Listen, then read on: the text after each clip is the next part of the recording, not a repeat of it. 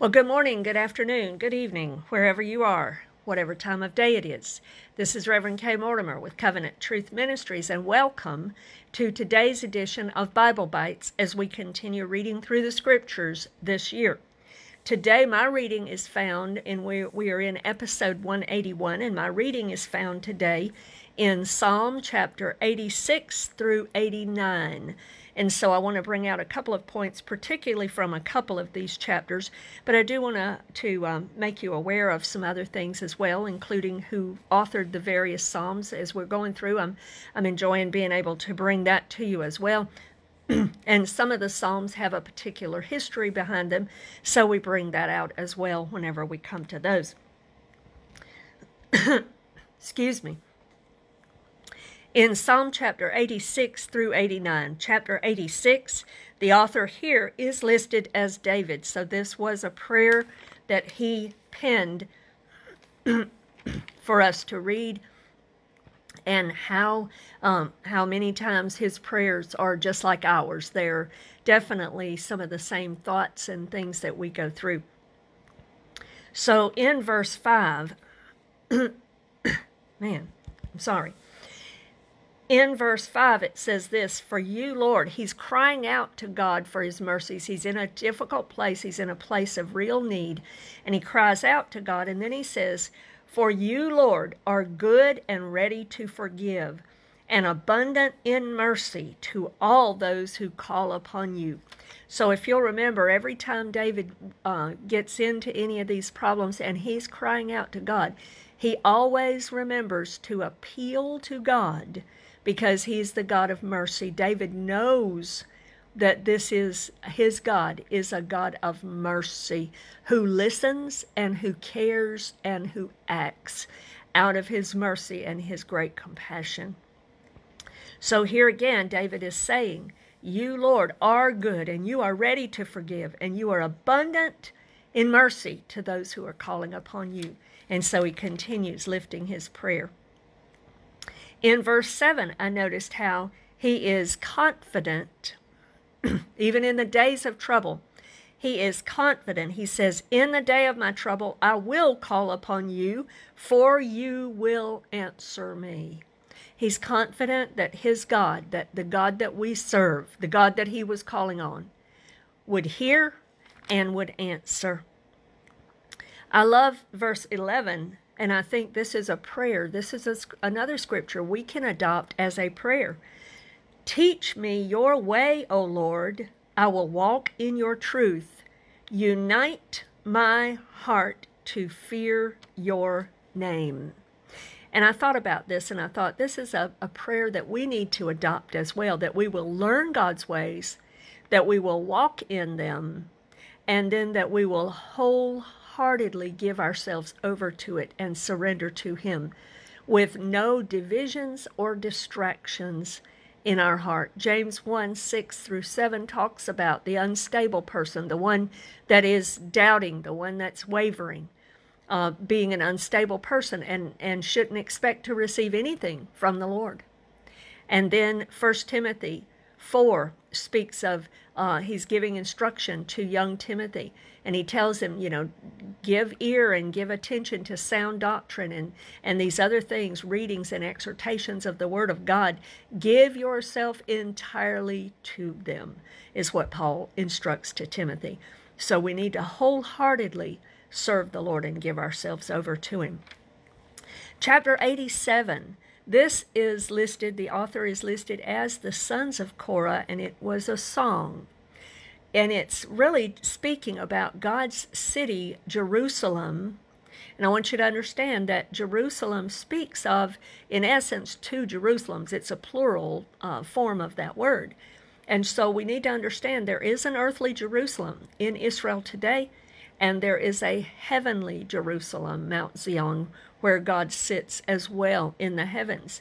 And I believe in verse 5 and 6, that's what he's talking about, is the heavenly one. And I believe this also connects with Jesus coming in the New Testament and teaching about being born again and eternal life, receiving eternal life and being born again, when he began talking about that with Nicodemus in John chapter 3 and in plenty of other places. And John's gospel is devoted to that. He said, I've written these things so that you would know Jesus, and in that you will have eternal life. In other words, John's gospel, his whole purpose for writing his gospel was to bring people to a place where they will be born again by the Spirit of God in Jesus Christ, and then have eternal life as a result of that. And this is one passage in the Old Testament that has that element of Jesus' teaching of being born again and new eternal life built into it, because it says here in verse 5 and 6, and of Zion it will be said, this one and that one were born in her, and the Most High himself shall establish her. The Lord will record when he registers the people, this one was born there. And when it talks about in John chapter 3 being born again, it literally means being born from above. Being born from above, from the heavenly Jerusalem, where he records the names. And I have more in my teaching about that, full explanation of that and of the Old Testament writers, that also where the concept of being born again and eternal life is hidden. The Old Testament writers, there are at least three, I think there are 3 or 4, that testify to that before we ever get to the New Testament.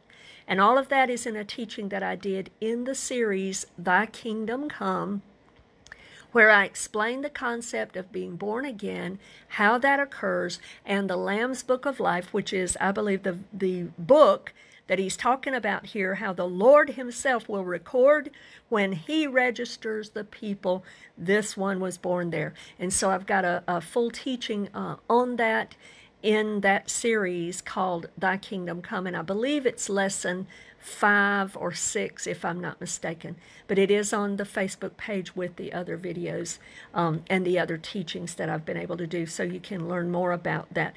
But I love this because God has hidden it. You know, there's the whole of the Bible is like a big old puzzle box with all the little pieces in there, and they all fit together, and what they fit together for is the central figure in the Word of God, which is Jesus, Yeshua, the Messiah. So it's all in here. We just need to understand it and see how it connects together. Psalm chapter 88, the author here is the sons of Korah, but it specifies Heman as the one who perhaps has written this himself, and he was an Ezrahite. He was also another worship leader serving at the tabernacle of David, along with the sons of Korah and Asaph and Jeduthun and others, and at the temple. These were in David and Solomon's time, and this was also for the chief musician to be a song. I noticed in here that this is a plea to God, even for deliverance from something that could have actually caused their death. Yet the author continues to praise God, to pray to him, and to trust him in spite of his circumstances. Excuse me. And I want to read to you verse 13. But to you I have cried out, O Lord, and in the morning my prayer comes before you. And I just wanted to point out that that is something that we all need to have a daily discipline, a daily discipline of, and that is prayer. Make prayer a morning. Wake up with God and give him some of the very first of your day. Make your mornings come alive with daily prayer time before him.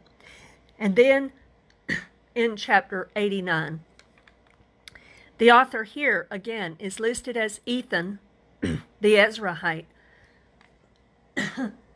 excuse me, who also served at the tabernacle of David during that same time period. This psalm pretty much recounts the Davidic covenant, the covenant that God made with David, but it also prophetically points to Jesus, the son of David, who's coming to be Messiah, King. Especially you'll find that in verse 3. I want to read to you verse 7 also. God is greatly to be feared in the assembly of the saints and to be held in reverence by all those around him. Beloved, this is something that we need to re-adopt. The church has lost a good bit of the fear of the Lord and the reverence of God and the honor of his name. And we need to get back to that kind of reverence to God, because he is a holy God. He is worthy of worship. He is worthy to be feared, not in the sense that we have to fear that he's going to beat us with a stick every moment, but that kind of fear that results in respect and awe, recognizing how good he is, how high he is, how holy he is, all of those things that cause us to revere him. Let us pick that back up again. Hallelujah. And then verse 9 is another prophetic word that's fulfilled by Jesus. You rule the raging of the sea. When its waves rise, you still them. Jesus did that on a few different occasions, one of which is found in Matthew chapter 8. Then in verse 14, it talks about how righteousness and justice are the foundation of your throne. Mercy and truth go before your face. And beloved, I see that in the gospel of Jesus Christ and in the salvation of every soul, every person that comes to know Jesus. I can see this verse being fulfilled in them. Righteousness and justice, the foundation of your throne. Mercy and truth go before your face, there in verse 14 of chapter 89. And welcome as you join in. And I was just thinking about that as I was reading it this morning, you know, how mercy and truth together form the draw for us, in a sense. You know, and when we're looking at this in terms of the gospel, it's mercy and truth that will draw us to Jesus, but also reveal to us our full condition, our true sinful condition, drawing us to repent of that sin. And then it's because righteousness and justice are the foundation of his throne that God the judge then can forgive us, impute his righteousness to us, and be totally just to do it. Because of the foundation being Jesus, the foundation that was laid is, Paul calls it Jesus Christ. It's based upon his death and his resurrection. That's the basis of all salvation. It is the basis of salvation, and it is the basis of the gospel. And the death sentence has already been paid by Jesus. Therefore, God, who sits on that throne, can justly forgive every person who calls out to him and extend to them that mercy from his throne, and be totally just to do it, because the death sentence has been paid on our behalf. That's the good news of the gospel. Praise God for that. And I also want to point out, as we begin to draw down to a close today, in Psalm 89, verses 30 through 35, I want to read this to you because this is very special to me. It says this. He's talking about David here. He's talking about the promise. Remember, this whole chapter primarily is about the Davidic covenant, the covenant that God gave to David. And he says this in verse 30. If his sons forsake my law and do not walk in my judgments, if they break my statutes and do not keep my commandments, then I will punish their transgression with the rod and their iniquity with stripes. Nevertheless, my loving kindness I will not utterly take from him, nor allow my faithfulness to fail. My covenant I will not break, nor alter the word that has gone out of my lips. Once I have sworn by my holiness, I will not lie to David. And then he goes on and he talks about his seed and the enduring throne that God is giving him, and the rest of the promises that God is giving him there. But I want to point out this about verse 30 through 35. This has been very special to me, especially in reference to how to pray for prodigal sons and daughters, because that's kind of what's spoken of here. God is saying in verse 30 and 31 and 32, he's like, yeah, if they sin, I'm going to have to deal with that sin. I'm going to go after them. I'm going to discipline them. I'm going to, in love, try to draw them back and bring them to repentance. But even in spite of their sin, God is a faithful God. The Bible tells us in Deuteronomy chapter 7 that God is faithful and just. He is faithful, and He is a covenant-keeping God. He will keep covenant and mercy, not only with us, but with our children and our grandchildren after us. And so when there come prodigals along in our family, this is one scripture we can stand on, and we can pray for them, because God promises He will not, in spite of their prodigal walking and wasteful living, in spite of turning away and running away from Him, God promises He will not utterly take His mercies from them. He will not allow His faithfulness to fail. He will not break His covenant with us. He's a covenant-keeping God with us.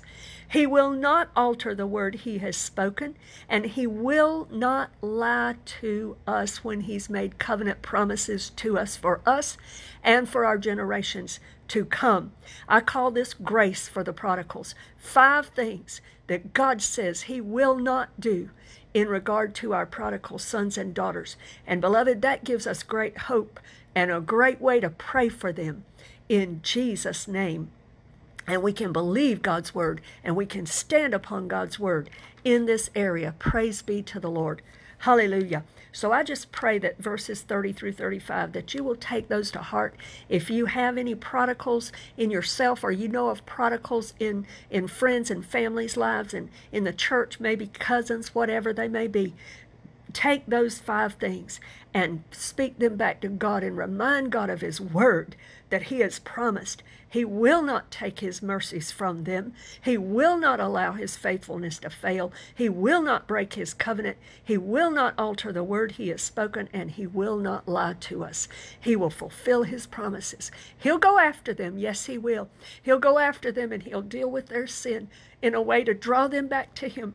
But He promises He will not utterly fail us in the process. So I pray that that will be an awesome word for you to hang on to in regard to any prodigal children and grandchildren that may be in your life or in someone else's life, in Jesus' name. And then we go on in the rest of the chapter, and he talks about how they've fallen away. He recognizes that they've fallen away and they're ripe for God's judgment. So he's crying out to God for mercy. He recognizes their own sin, but he's also recognizing and crying out for God's mercy. And at the end, he gives blessing to God in spite of their situation again. And he says, "Blessed be the Lord forevermore. Amen and amen." And we can say nothing but amen and amen to that as well. May God bless you today. I hope you can join me for future episodes of Bible Bites as we continue reading through the Scriptures this year. God bless you today in Jesus' name.